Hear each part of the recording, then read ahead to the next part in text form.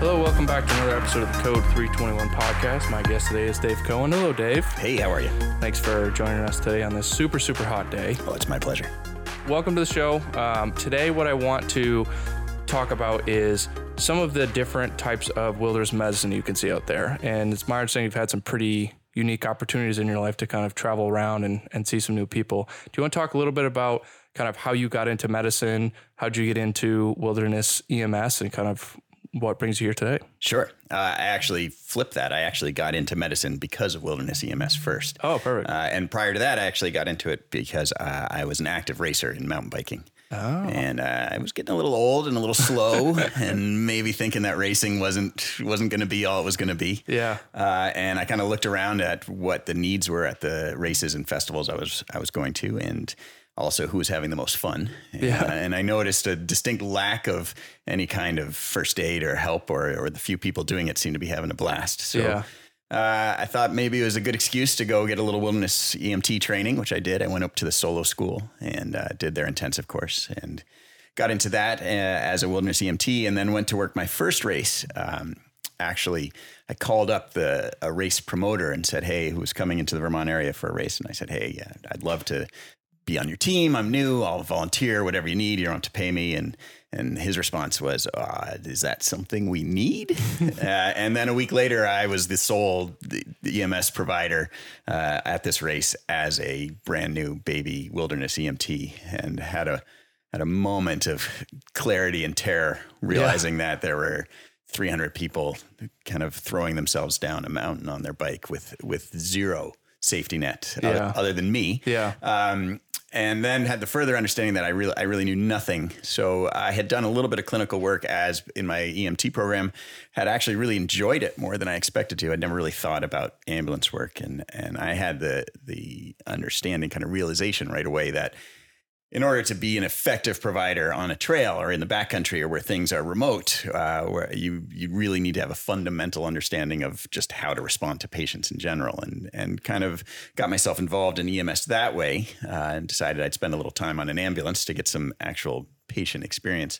And then quickly from there, I understood that being an EMT maybe wasn't the best way to get the kind of experience and knowledge skills. So dove right into paramedic school at right away. And, perfect. And so yeah, kind of backdoored it through mountain biking to wilderness EMT to ambulance work to paramedic school to then working full time as a paramedic.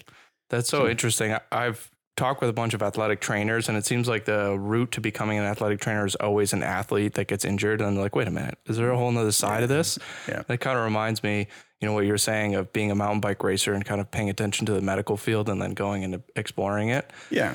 When you started mountain bike racing, was there any formal requirement for medical coverage at all?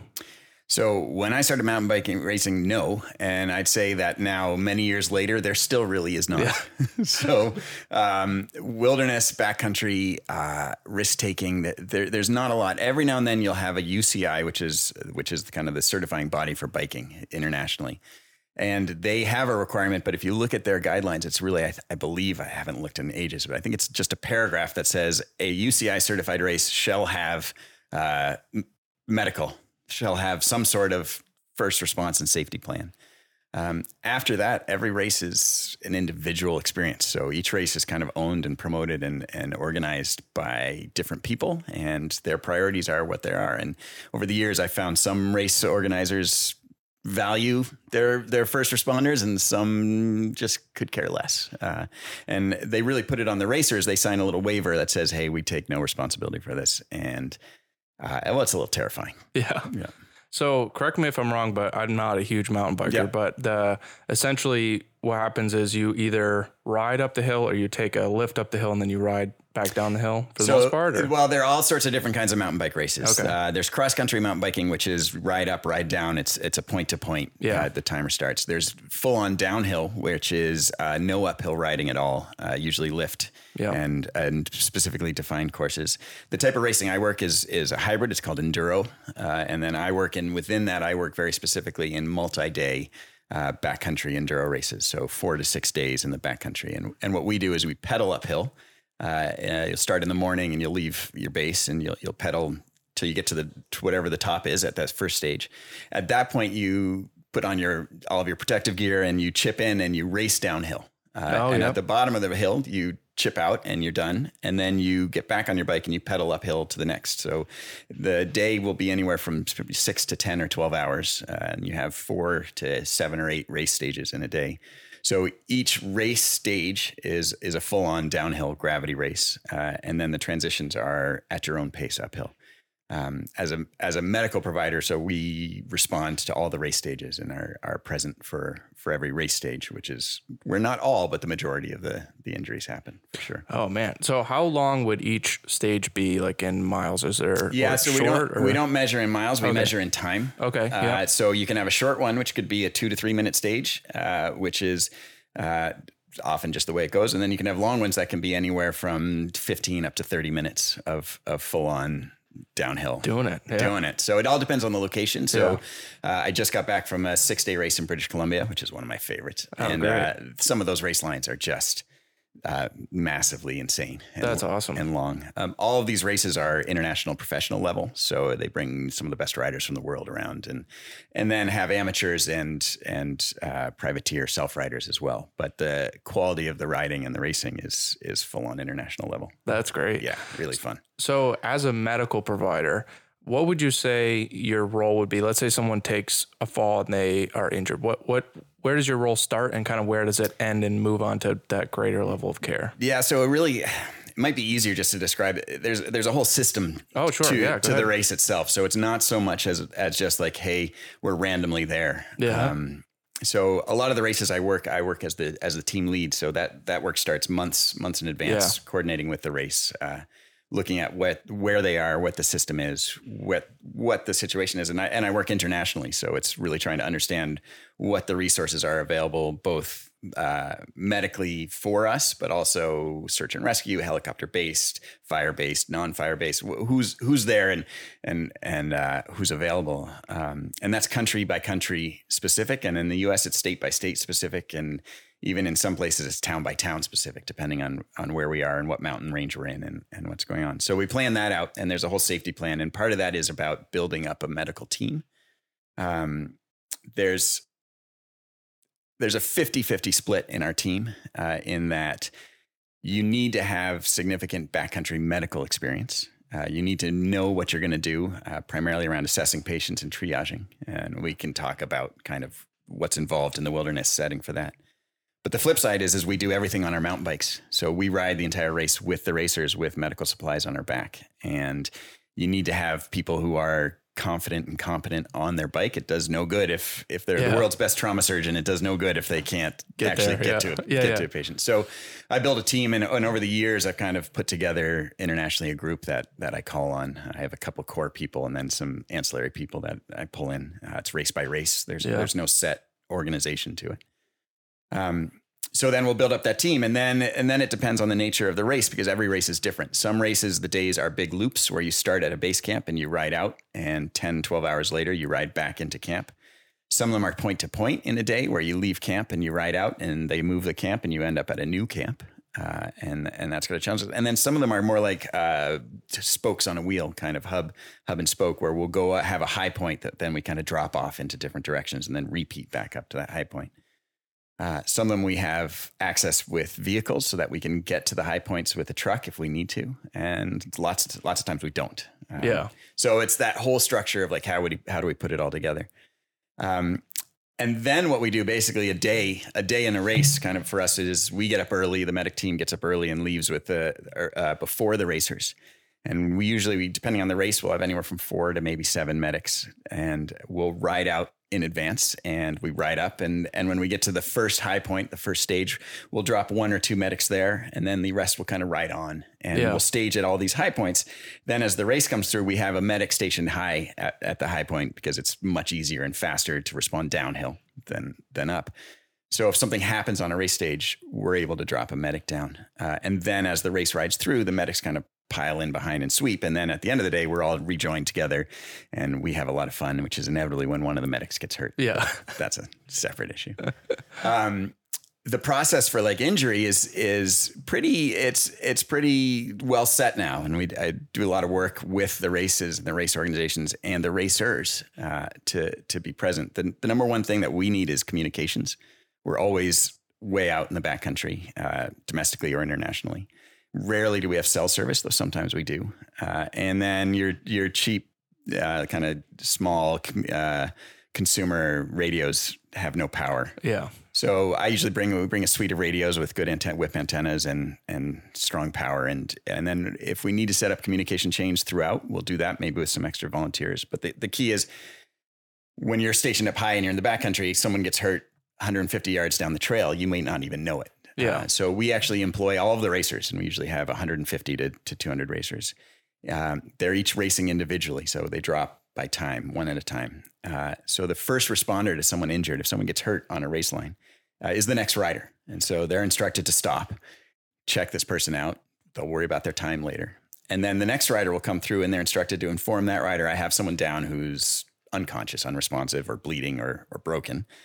Or crying or just whimpering. Yeah. And they send that rider on to go down until they find someone who's associated with the race. So we'll have radios there's course marshals, there's photographers, anyone who's got a radio, who then radios up to the medic at the top saying, we've got reports of this happening below you. At which point that medic drops straight down. And so it sounds complicated, but actually from injury to response time is a matter of minutes. Yeah. We get there faster than any street ambulance does because we're there and we go with gravity. So the expectation is that we usually can get someone to a potential patient within several minutes. And then that medic's job is it's really the best way for those of us in normal pre-hospital care. The best way to think of it is it basically becomes an MCI.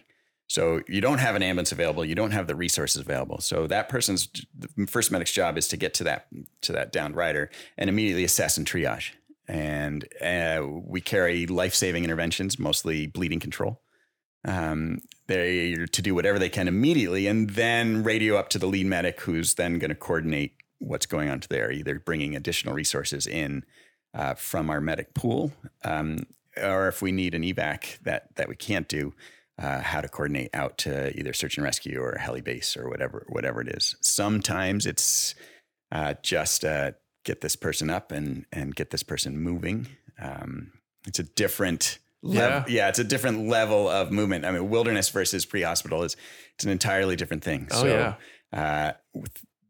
It's 99% about get that person out and then go from there. Exactly. So, that's really interesting. It kind of draws parallels to me when we talk about our tactical medicine programs because you can't bring your first in gear into a tactical environment. And I got to imagine it's pretty similar with you guys. I mean, you're not going to be able to carry a full run bag and a Life Pack 15, as you're camping and riding.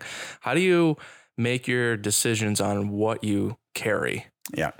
A lot of it is weight dependent, really focus on multi-use stuff, but it's really over time, it's really distilling down what are the nature of in this sport. And in this sport with these people who race, what are the nature of our number one of our complaints, and then really what's the efficacy of what we can actually do? Because you're right, you can't ride around with a life pack. Yeah. You can't ride around with an oxygen tank. So if you're not riding around with an oxygen tank, you're probably not going to be riding around with an intubation roll because you're not going to.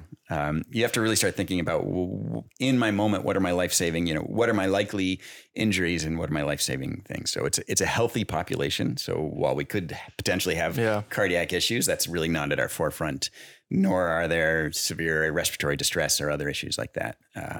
So we kind of put a lot of the medical stuff aside and people are adults and they should be making us aware and managing their own situation.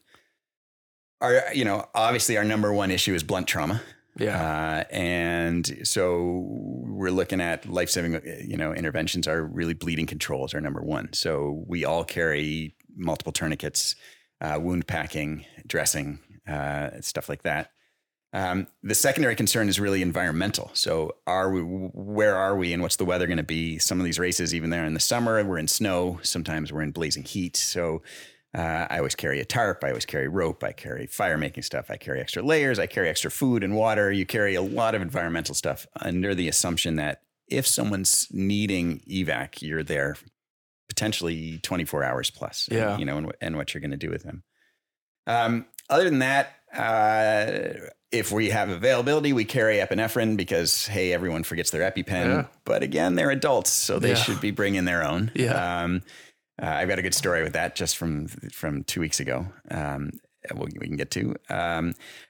It's really that's what it comes down to, and then it's dealer's choice. So each medic kind of has their favorite things. Some people like compression sleeves to hold stuff on. I like a bunch of stuff that I use, and I pack my own pack and bring it. But the issue is weight versus. So I'll bring a SAM splint. I certainly don't bring a traction splint, which is no good out in the wilderness anyway. Yeah. It's just over the years you just learn. I'm 12 hours on a bike. How much am I willing to carry versus what I need to? Then there's a lot of customer service stuff, blister management, wound cleaning, dressings. You'd be amazed at people are like, I've scraped my knee, and stuff like that. Advil. If you're in Europe, you got to carry polysporin. The Europeans need polysporin, which is like Neosporin here in the US. Yeah. For some reason, that's a life-saving intervention. Yeah, they must have it. So it's just stuff like that. 99% there is some realization that has to happen, which is you are in an austere environment. You are hours, if not days away from definitive medical care. You may or may not have a search and rescue team available, depending on the race. You may or may not have a helicopter, depending on the location in the race.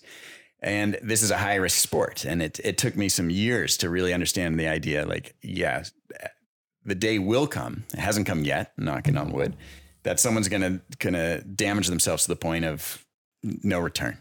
And that's going to happen, whether I'm there or not.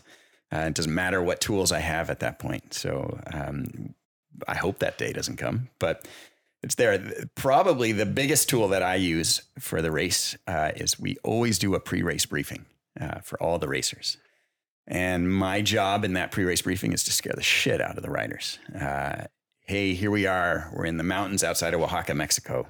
They don't own a helicopter in this city. You're not going to get a helicopter in this city. We have no road access from the top to the bottom. So getting a truck to you means it won't happen, which means you're just, hours away from an ambulance, let alone definitive care. And who knows what that definitive care is going to be. If you hurt, everyone says, oh, there's paramedics, there's medics on this race. I'm going to send it, man. Yeah, I'm going to crush it. Well, people forget to understand that we're only there after the injury happens. Yeah. We're non-preventative. Yeah. So we're just palliative when it comes down to it. So, I really try to stress, if you hurt yourself, you're hurt, and we'll do the best we can. Yeah. If you don't hurt yourself, you're going to have a great week. Yeah. And then I also remind them that of these 150 riders, only one of you is going to win. So look around you. Yeah. Like, who's it going to be? Because it's not going to be you. So just, tamper it down, because they're 6 days of racing at the most extreme level. And it's so brains are, and fear are maybe the two biggest wilderness survival tools. For sure. Yeah, absolutely. I definitely have heard that from, I've done some pretty decent level skiing in my life. And I know that the people that I would ski with, they kind of make a decision based on where you are and what you're doing, how aggressively you're going to go. I mean, if it's, if you're on a local mountain and, there's a helicopter pad there and somebody, okay, no big deal. But there are some times where you're on a hairy trail and the mountain's closed, it's middle of the night, nobody's around, your phone doesn't work, you don't have a radio. It's like, maybe we don't need to break the land speed record right now in this environment. Yeah, that's fair. The step that gets further, even when you're off piste or in the backcountry more, is that you may be 3 minutes into your bike ride, but if you're riding at 20 miles an hour, you've already made distance. Yeah. And if you're only a half mile in the trail, what's the nature of the trail? That still may be hours to definitive care. Yeah. So everything changes, and the understanding of how emergency response operates and what your priorities are compared to front country versus back country is 100% different. Yeah, it changes everything. Even just as a provider, when I was early and I was new, I was like, oh man, I need a full narc suite, and I need respiratory, and I need, and I'm like, not here. Like there's no room for that. There's no time for that. And also there's no need for that. Yeah. Have you, just out of curiosity, you've been around the world doing this, have you found certain areas that are really on the ball with what type of resources they're able to provide you based on the location versus other places you go where, maybe it's one level 3 trauma center that's, an hour and a half away and there's really no other resources? And does that affect how you brief your riders about kind of what's available? Yeah, it doesn't change how I brief my riders because my goal is to scare the shit out of them. Yeah, so I do that no matter what. But yeah, actually the irony is that the difference in resources is massive country to country, and it's kind of backwards to what you'd expect. So the best available kind of immediate resources I found to be in countries where you would expect almost the opposite, and the worst in the countries you would expect the highest. So probably the best available resources I've had in the backcountry is Nepal. Oh, really?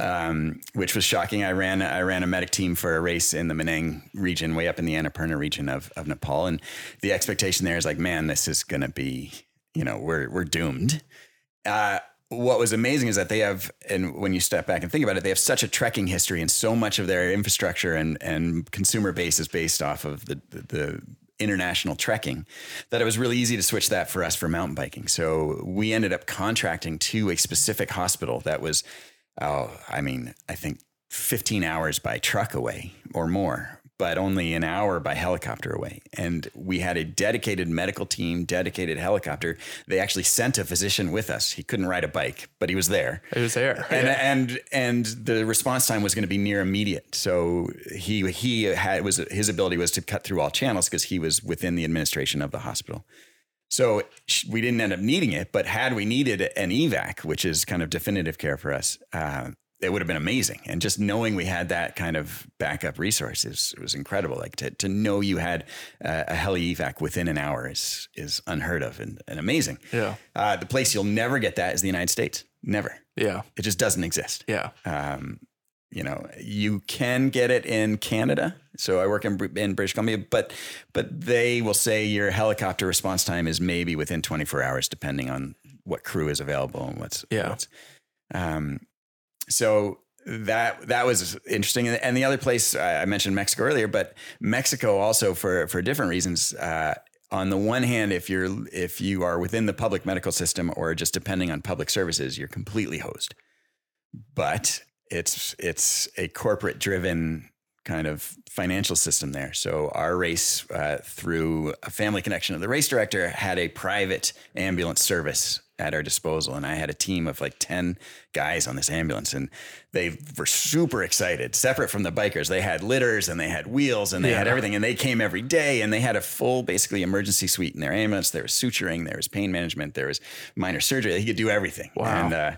And it was great. And if not, then they could transport to one of the private hospitals for definitive care. And it was amazing because I only had to focus on the trail. And as soon as I got someone off the trail to them, my hands were washed and they had better care than we could provide. So I'm finding that in countries where it's, it's financially based. Yeah. That, here in the United States and in Canada and North America and in other places, the expectation is of care. But expectation and the reality is different. Yeah. So, but my focus is always really on trail. Yeah. My win is to get someone off the trail and to that secondary definitive care. So it's, it depends where it is. Often if we can get to a base, it's ground based anyway, and we can get them out. But one of the challenges in working, not just being in the backcountry, but working in the backcountry, is I may have an injured rider, and it's easy to get really tunnel vision on that rider. And what do I do for this person, and how do I get them out? And we need to carry, and I need all these people, but I still have 149 other racers on the same course, and the race progresses. So it's a resource management just internally as well. And how do we kind of address an individual's needs, but also if there's the collective need as well. Our responsibility doesn't stop when someone gets hurt. We have all the other people as well. Yeah, I've noticed the more I talk to wilderness folks how in conventional medicine, we're so focused on like the immediate 10-foot radius of where we are. This patient, we're going to get him down this stairwell into this ambulance and go to a hospital that's 15, 20, 30 minutes away. And kind of the concept of wilderness, how that that span of control just opens up so wide about like, even you talking about like, okay, maybe you have a broken arm, but maybe it's a broken arm for 2-3 days before you can get them care, as opposed to here. It's like, well, just splint it and then the doctor can look at it in 10 minutes, right? No, it's this concept of not only do you have a broken arm, but you also have a rider who may or may not be dressed appropriately for the overnight weather, who may or may not have enough food because they were planning on being done with the course in 10 minutes. And now they're, an hour and a half, 2 hours away from base. And I think it's so interesting how in conventional EMS, so many times, how many times you've been to a call where it's like, oh, don't move, sir. Like, we'll move you. We'll put you on the backboard. And this, talking to Dr. Schlein and everything, sometimes Wilderness is like, I know you have a broken collarbone. We're still an hour away from the trailhead and your legs work. We're going to need to make it. I'm sorry. Yeah. Which is an excellent point and a real focus. Like your definition of what definitive care is completely different in the backcountry than in the front country. And Sarah Schlein, she's got a lot of experience as well. And that ability to move, what is definitive care? Well, definitive care is getting this person off the mountain. That is the definitive care. Nothing else is going to happen unless I can get them off. So the equation is not like, oh, what do I need to do? It's just what's going to happen in the best way to what's the best way to achieve this. I just had a guy 2 weeks ago who we were riding, actually, ironically, he was a fellow medic for the race, and we were transitioning way up on a ridge line to get to the top, to get to the next race. And we were on a cut around on an access road, and he was daydreaming, and we were cruising down the road to get some speed up to get up to this next pitch. And he didn't notice this tree that was pointing out into the road, kind of like a jousting, like a joust. And he rode just straight into it. Unbelievably, he nailed it with his left lower quadrant of his abdomen, missed his iliac crest, missed his ribs, like couldn't have hit a better spot, except that, I mean, at 15 to 20 miles an hour, he just dead stop on this tree. Luckily it didn't penetrate, but it whipped him off his bike. He had ended up rupturing his abdominal wall. He had a herniated large intestine. He had a massive hematoma, like soccer ball size on his abdomen within seconds. And we found out later that he actually had also broken his T5 spinal process from the impact on the ground. So, and we're way up in the middle of nowhere. And worst case scenario, he's a paramedic. So I was right ahead of him. I heard this noise and I turn around and it was just the three of us up there. And I just see him on the ground and I immediately go back to him and he's already completely diagnosed and figured it out. He's like, dudes, I've totally fucked my guts. I fucked them. And I'm like, all right, man, see that. I see that. And he's like, and I'm like, great. But I had to fight him off to let me do my own assessment. I do my own assessment and he's messed up, but he's writhing in pain. He's got full neuro involvement. He's moving. And I'm like, great. I need you to stand up. Oh no, I can't do it. I'm like, I need you to stand up. So, I mean, my first spinal assessment is like, he's neurologically intact and he's fine. He's already got this softball size hematoma. I've already palped his belly and he's okay. Like clearly he's messed up, but he's okay. He's not shocky yet. He's not pale. He's not diaphoretic. He's just in a whole lot of pain, but he's decided that he can't move and he can't do it. And the problem is that if he can't move at that point, I've got to shut the entire race because I've got 3 medics locked out, which means they can't run the race if 3 of the 6 aren't there. Mm-hmm. And more importantly, we're hours, just literally hours away. To get a team up there and to carry him out is the rest of the day easy, if not into the night. Not to mention the fact that if he's hemorrhaging, that's not acceptable. Right. So either way, I've got a huge problem. Either he's hemorrhaging and I need to get him out immediately. Or he's not hemorrhaging and I'm going to waste 15 hours to get him out. Right? So, he's got that adrenaline rush. I'm like, I need you on your feet. And this is the number one thing. That's my number one thing going into a new patient. Like, hey, wow, that really looks painful. I can see that you're bad, but can you stand? Yeah. Just like an MCI. Yeah. Right. Like, oh boy, your leg is jutting off at a 90-degree angle. Hey, can you stand? Yeah. Because even then, if I can get them on one foot and I can shoulder them out, we're better. So this guy's lying on the ground. He's got this massive hematoma. He's clearly messed himself up. And he's the worst case scenario. He's a paramedic. So he's decided that it's all over. He's diagnosed. It's all over. And he's like kept palping his own belly. I'm like, put your hands away. Yeah. So I'm like, I need you to stand up. I just need a minute. I'm like, I understand you need a minute, but I can't give it to you. Yeah. Right. Because you get that massive adrenaline rush, right? You've got, everyone talks about like the golden hour to get to definitive care. I don't give a shit about that in the wilderness. Like that's a textbook wilderness thing.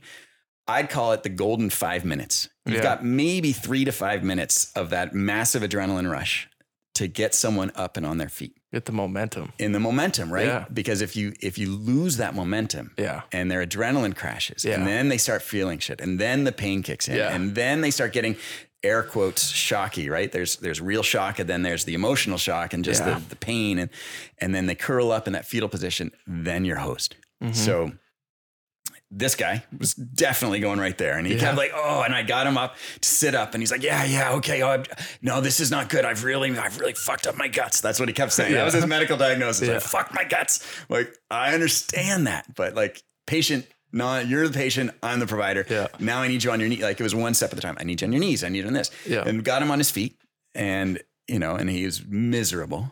And kind of holding his belly, and I got him next to his bike. So I'm like, lean on this. And we started walking. So I had him off the ground and moving within, I would say 3.5 minutes. Yeah. And that was the proper emergency response for this guy, right? Like I'm not going to repair his abdominal wall. Correct. Yeah. I'm not going to do anything to prevent his herniation or any internal hemorrhage.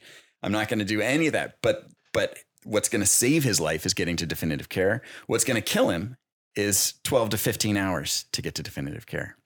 Or he's well enough to do it and I want to get him out so that I can go about the race. So there's only one option there. And that's the irony is that that's effective medical care, not, well, he might be hemorrhaging internally and I've got to keep his pressure up and I got to get an IV. Yeah. Well, I'm not carrying IV fluids because I'm not going to carry IV fluids. And so it's that and immediate communication. So I'm on the radio immediately back to the base and to the race director and stating, here's what I have, here's what's happening, here's where I'm coming with it.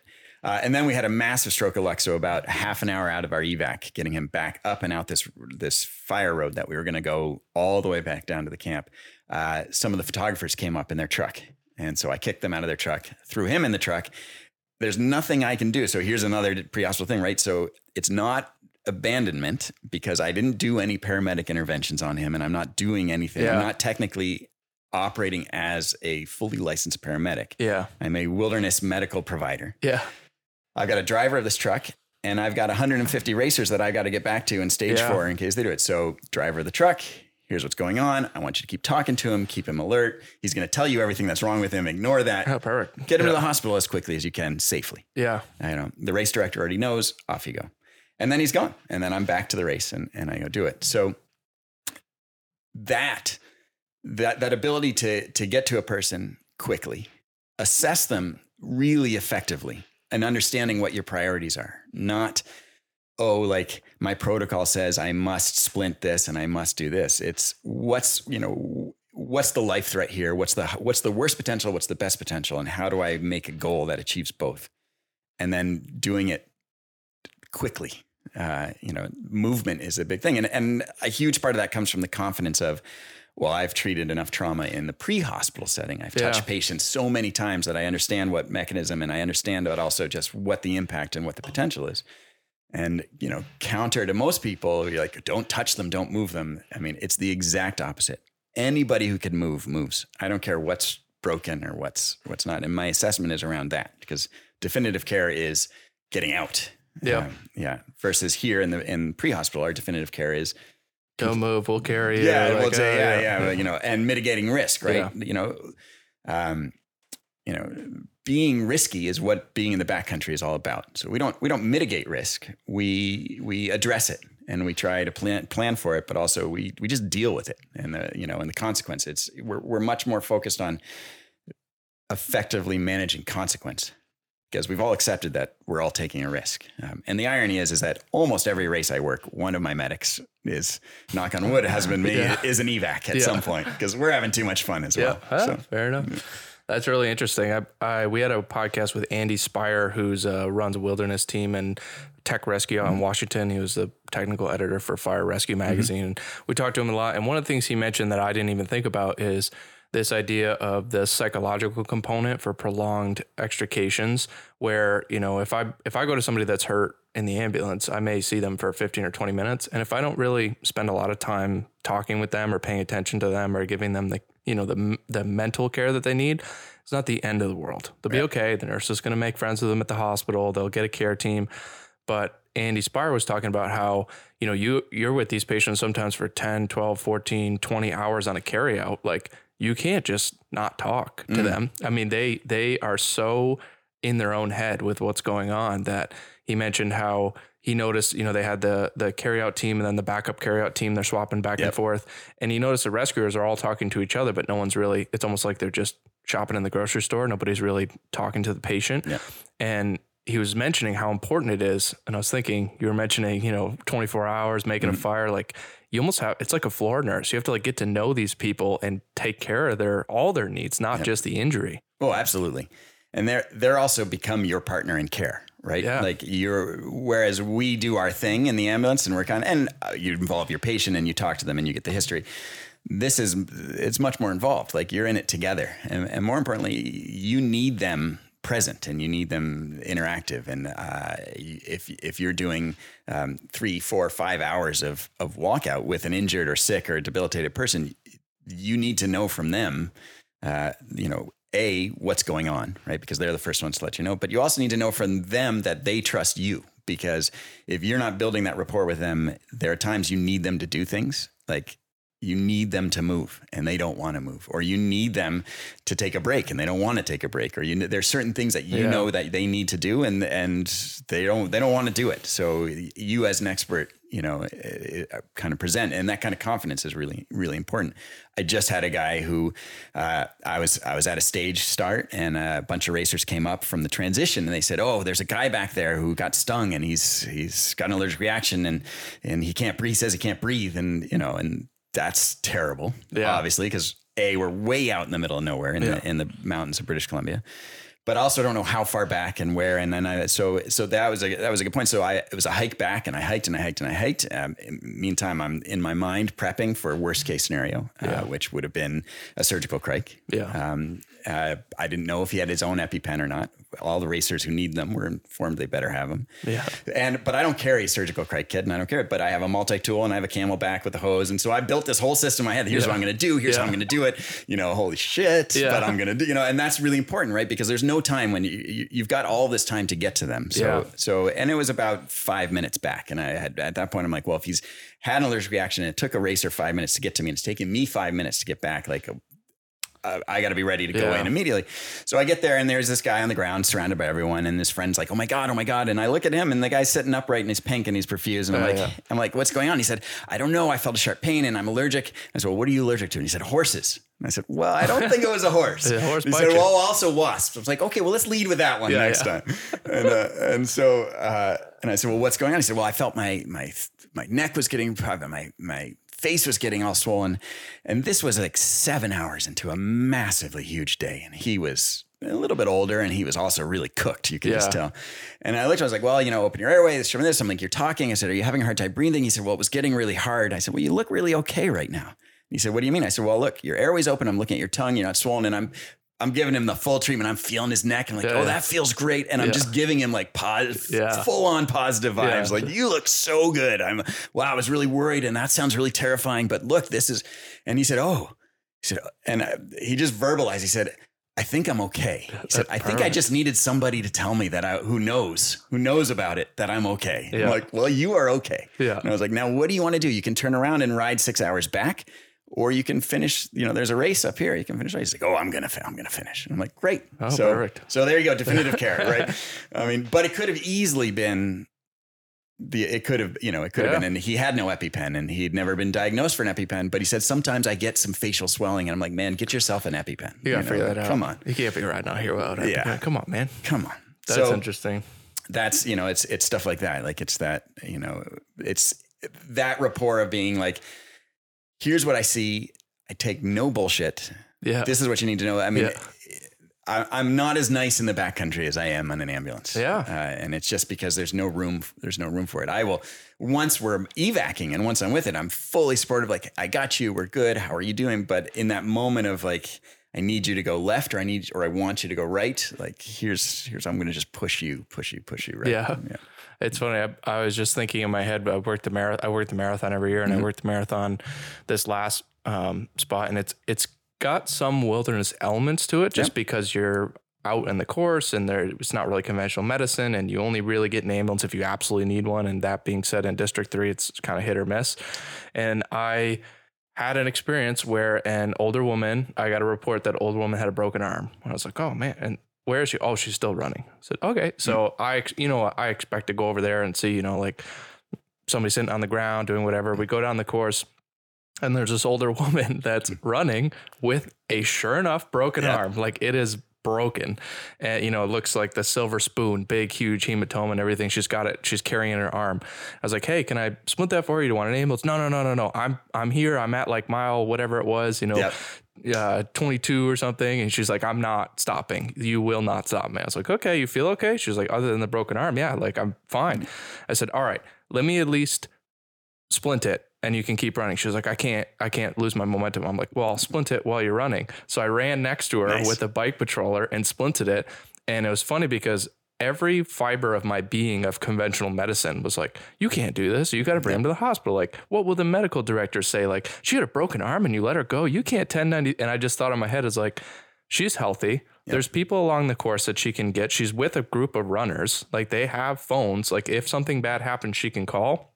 I said, hey, do you want these services? No. Hey, can I at least make you more comfortable while you run so it doesn't get worse? Okay, yeah. And then there she was with her little splint. We tucked it in her shirt and she ran off and finished the race. And I saw her at the tent at the end. She was like, hey, thank you so much. And just that concept of not everything is like protocol driven. You don't have to call the medical director every single second. Some of these situations, you got to kind of change what you've always done and think about what's the most good for this human being. Is there anything I can do that she'll accept to make it better, even if she doesn't exactly take my recommended care plan? Yeah. Well, and a race is an interesting beast, right? People work for it, prepare for it, put the energy into it, and they're doing it and they want to succeed and they've got that drive to succeed. And it's still right.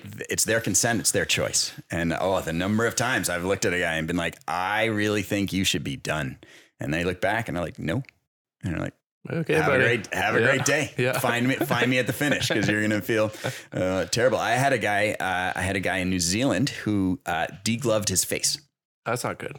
He face planted into the ground and caught a bunch of dirt under his lower lip, and it literally degloved his jaw.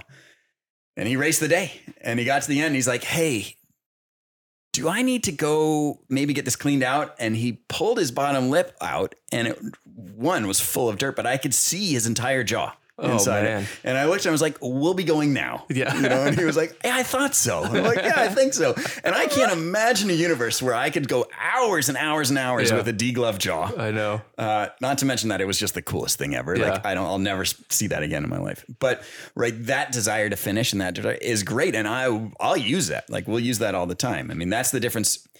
A race versus just being in the backcountry, it's different. But your point about the marathon being basically wilderness is not wrong. Like the definition of what wilderness is, I think is really misconstrued. So it's easy for me. I'm like, oh, we're way out in the mountains and we're way out there. But like as a kid, I used to play in the woods, right? Yeah. I still do sometimes near my house with my buddy and the crap we did. And 20 yards into the trees is wilderness if no one knows where you are, right? And if you can't move, you can't get out. Or if you need to move someone, you could be a quarter mile in a trail, but it's the most technical trail, or you could be 30 miles in a trail and it's super smooth. It just depends. It's not about where you are. It's more about what you are and what's going on at that point. And a marathon is the same thing. And you're right. But yeah, that's an interesting case. I mean, we get that all the time. Tons of people concussed, unresponsive on the trail, come to, I'm getting on my bike, like, no, you are not. Like, I'm getting on my bike. Like, and eventually they get on their bike and most of the times they get back off their bike, but sometimes they won't. And there's not much. What we'll do in a race situation is actually, if they ride off, they ride off. But at the end of the day, they'll have to go get a full eval. They'll have to go to the hospital, get an eval and have a doctor's note saying they can race. But most of the time it's people's choice, and you see some really dumb choices, and sometimes some smart choices. Yeah. Just so the other question I had is more logistics, just because we have people that listen that are interested in that kind of thing. If you have an injured rider, how would you go about referring your location to someone else? Is it GPS? Is it coordinate, trail markers, mile marker, kilometers? Yeah, it depends. It depends on the situation and the location. So most times if we're on a race and if we can move them, we'll move them down to a spot that we'll coordinate either a truck pickup and we have everything mapped out. And so we'll radio down to our race director and be like, hey, I need a truck we're on this trail. I need them at the road crossing and I need this one.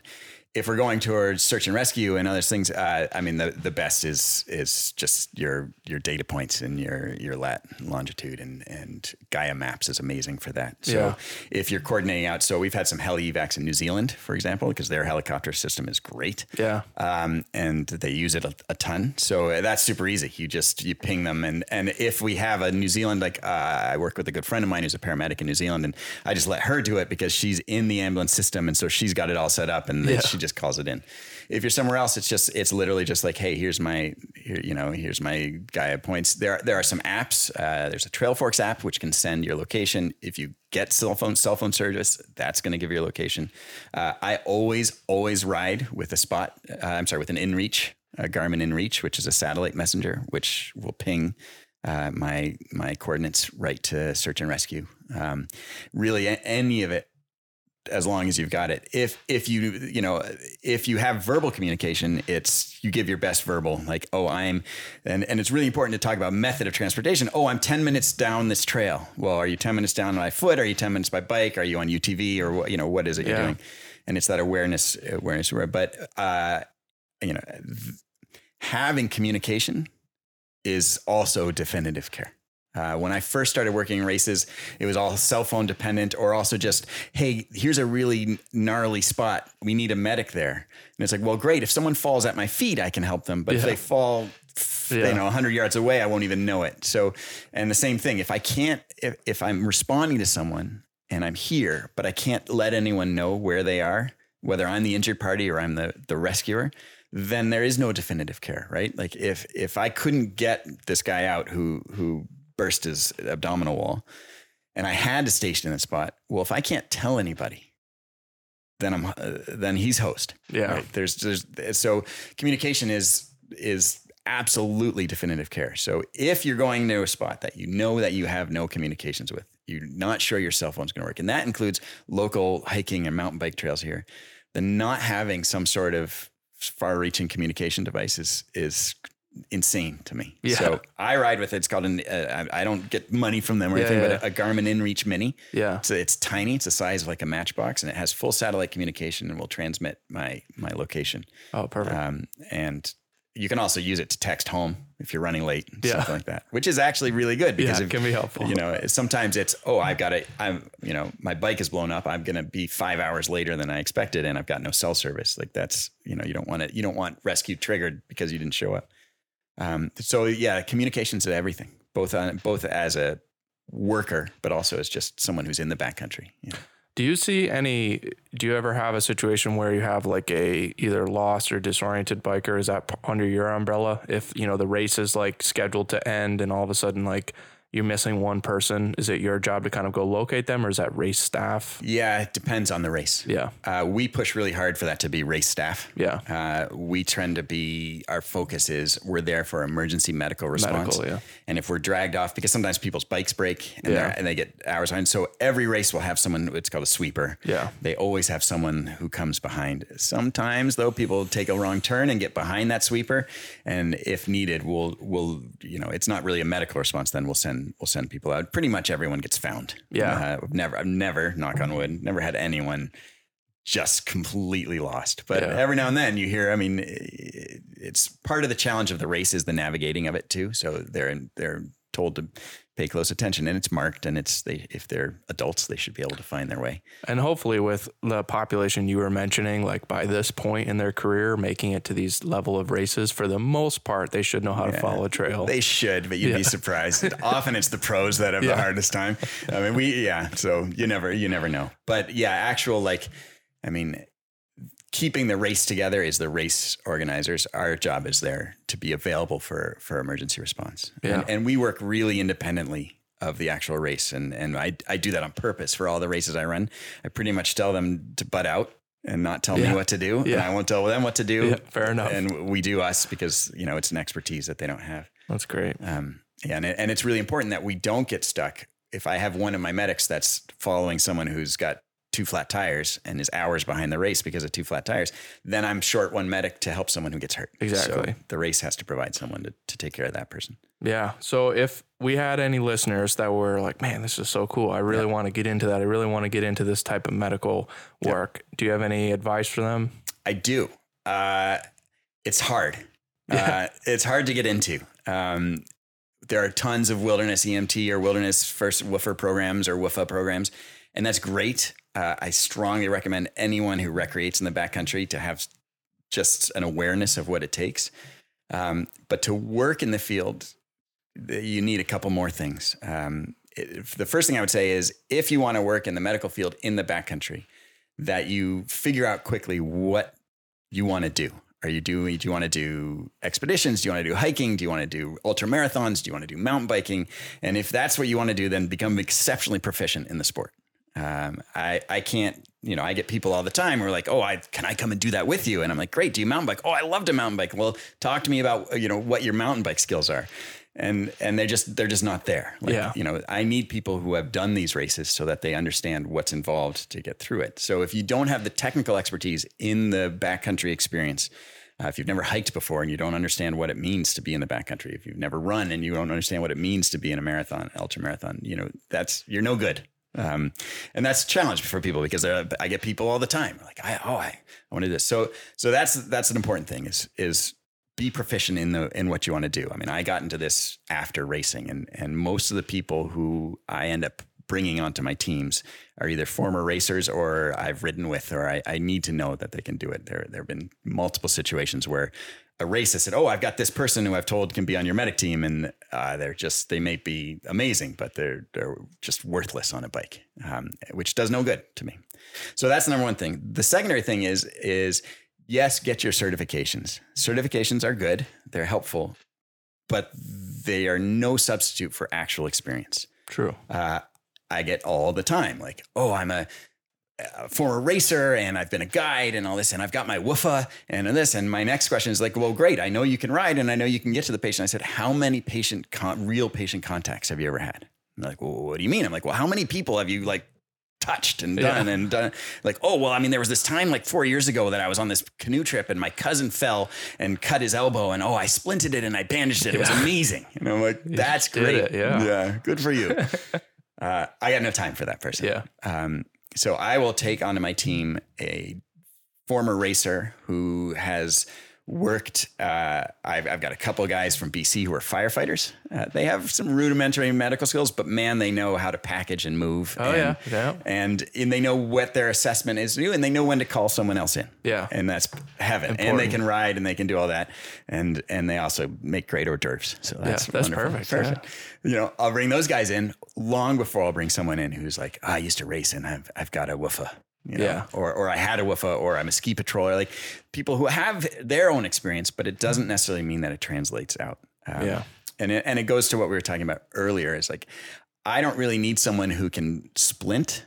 I need someone who can show up on scene and within a minute assess appropriately, triage appropriately, and plan appropriately. Yeah. And know if they need more definitive care. So often in my team of 5 medics, I may be the one or two of us may be the only higher medical providers. Well, that's totally fine. You've triaged and assessed and done.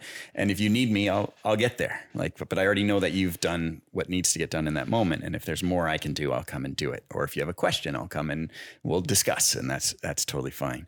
But what I can't have is someone roll in and be like, yeah, I've got it. I'm a WWOOFA, but I've never assessed a patient. Yeah. So my favorite people are people who work in pre-hospital care and also work in the, recreate hard in the backcountry because they have their patient contacts and they have their assessment, and I can trust that they know what they're doing. The people who I start getting a little iffy about, and I don't mean to rather, I like often physicians, PAs, people who work in a clinical setting, Yeah. all of the medical knowledge in the world, and they're maybe amazing in the backcountry, but they don't actually have any pre-hospital, out-of-hospital assessment experience, right? They're used to patients being packaged and brought to them. And as we talked about, 99% of what we do in the backcountry is assessment based and understanding that process. So Yeah. As you were describing that, I was just thinking, we do a lot with like learning styles for CAPSI. We have to do a lot of that kind of background information for course development.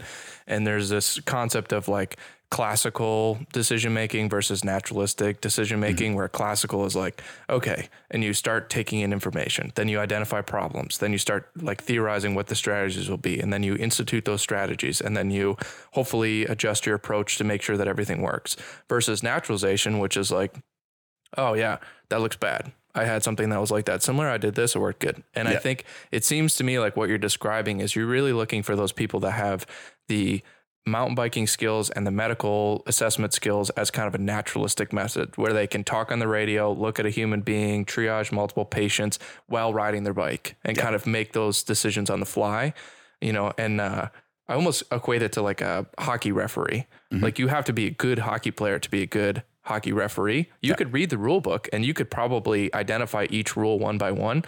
But if you can't skate and stay out of the way of the puck and look at a player and look at his eyes and know where he's going to pass the puck and move so that you're not in his way, you're just going to be a terrible referee. Exactly. You got to know what they're going to do before they're going to do it. You got to be able to skate while thinking, while calling a play, while talking to your other guy, and it seems like what you're saying is really start to work on developing those naturalistic rhythms. I think that's an amazing analogy. I think that's perfect. Yeah.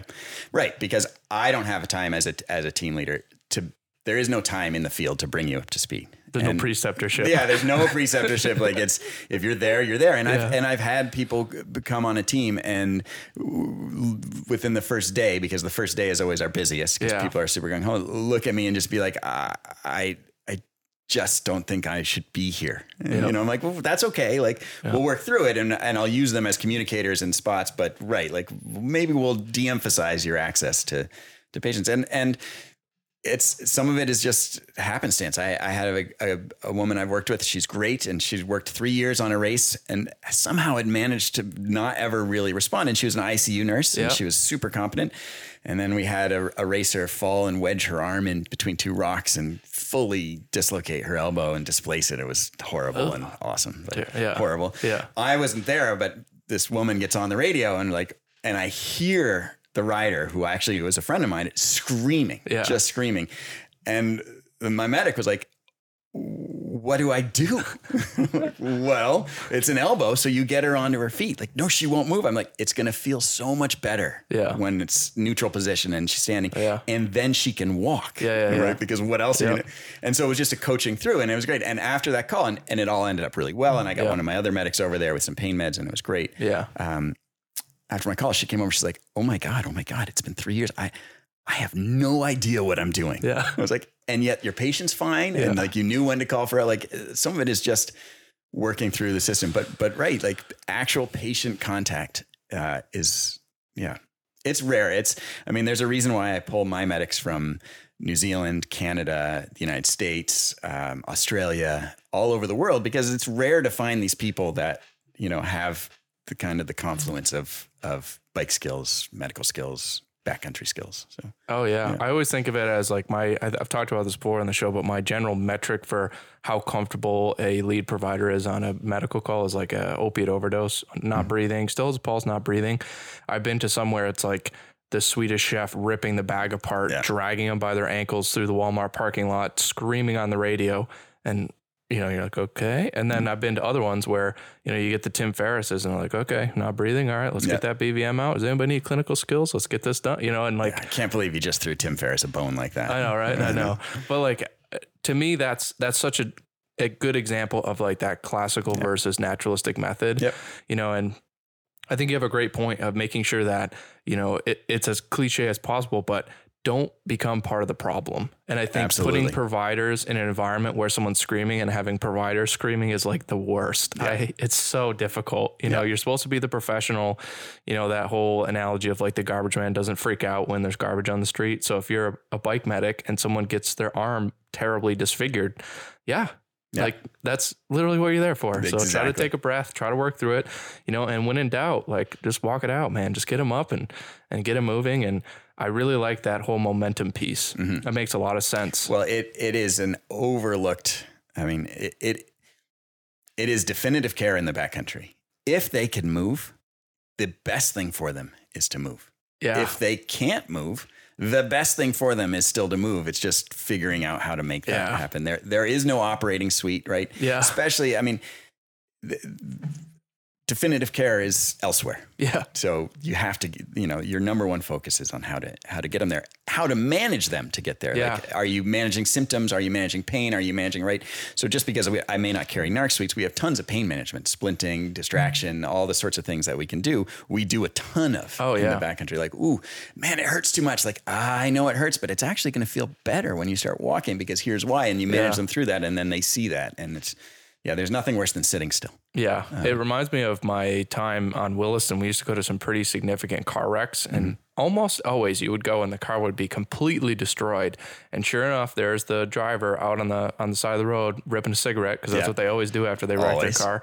And I remember one of the things I picked up there is like, if they can move, get them to the ambulance because in 10 minutes, their body's gonna be like, remember that time you were in a car crash and your car got folded like a piece of bubble gum? And we had a wreck on the Beltline probably a year ago.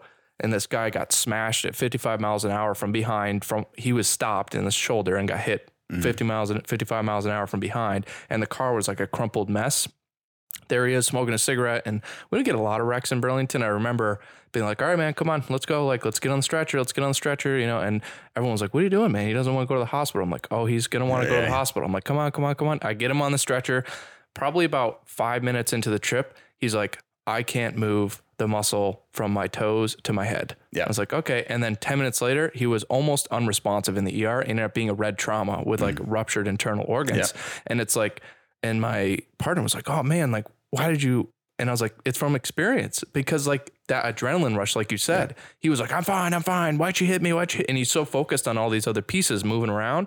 But then once they stop moving and that sets in that 5 to 10 minute range, and all of a sudden it's like, oh, I'm really hurt. And then once that gets in their head, I'm really hurt and they are hurt, it just gets worse and worse and worse. Yeah. So, well, that's sympathetic response, right? Exactly. We use it, you have to use it. Yeah. Right. Because once it's gone. Yeah. And to that same point, the medic who ruptured his abdomen just the other week, I got feedback from him later. He's like, he said, I'm so glad you got me up and moving. He said, by the time he got to the ED, which was about 45 minutes, an hour later, that hematoma was so massive that his entire left leg was immobile. Like he's like, which would have been then 10 to 12 hours. Like you use that sympathetic response. Like it's a massive tool. Cool. For sure.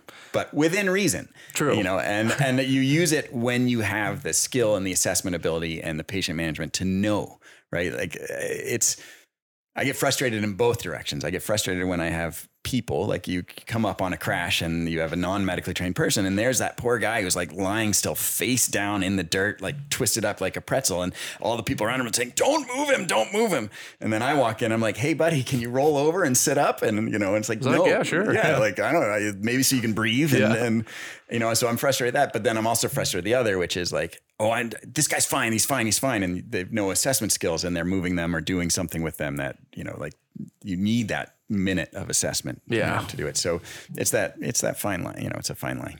Man. Well, Dave, appreciate you being here. Oh, it's my pleasure. That was great. Any last closing thoughts for anybody listening? Oh, I just think that everyone should get out in the backcountry and play and just do it safely. Yeah. And I think exactly what you mentioned before. If you're interested in any of this stuff, the first step you should do, I almost argue before you do some wilderness first aid, is start doing what it is that you want to be doing. Derek Avelis is one of our leads. He's done a bunch of mountaineering trips all over the world. And he took his pack at one of our last classes and unloaded it and talked about why each piece of equipment is in there and why it's weight based. He talks about the manufacturers and why it's packaged the way it's packaged. And that comes from him spending, weeks and months doing these trips, and I think it's entertaining where you have a backcountry crew and you call for a carry out and the first thing they do is grab, a backboard and a full run bag and their Life Pack 15. It's like, hey, you may be going 7 miles. Yeah. Do you know you aware of that? Yeah. Oh, yeah. So it's just making sure you understand what the demands of the environment are going to be. And the best way you can do that is by doing it Absolutely. yourself. Couldn't agree more. All right, Dave. Well, thank you very much. My pleasure.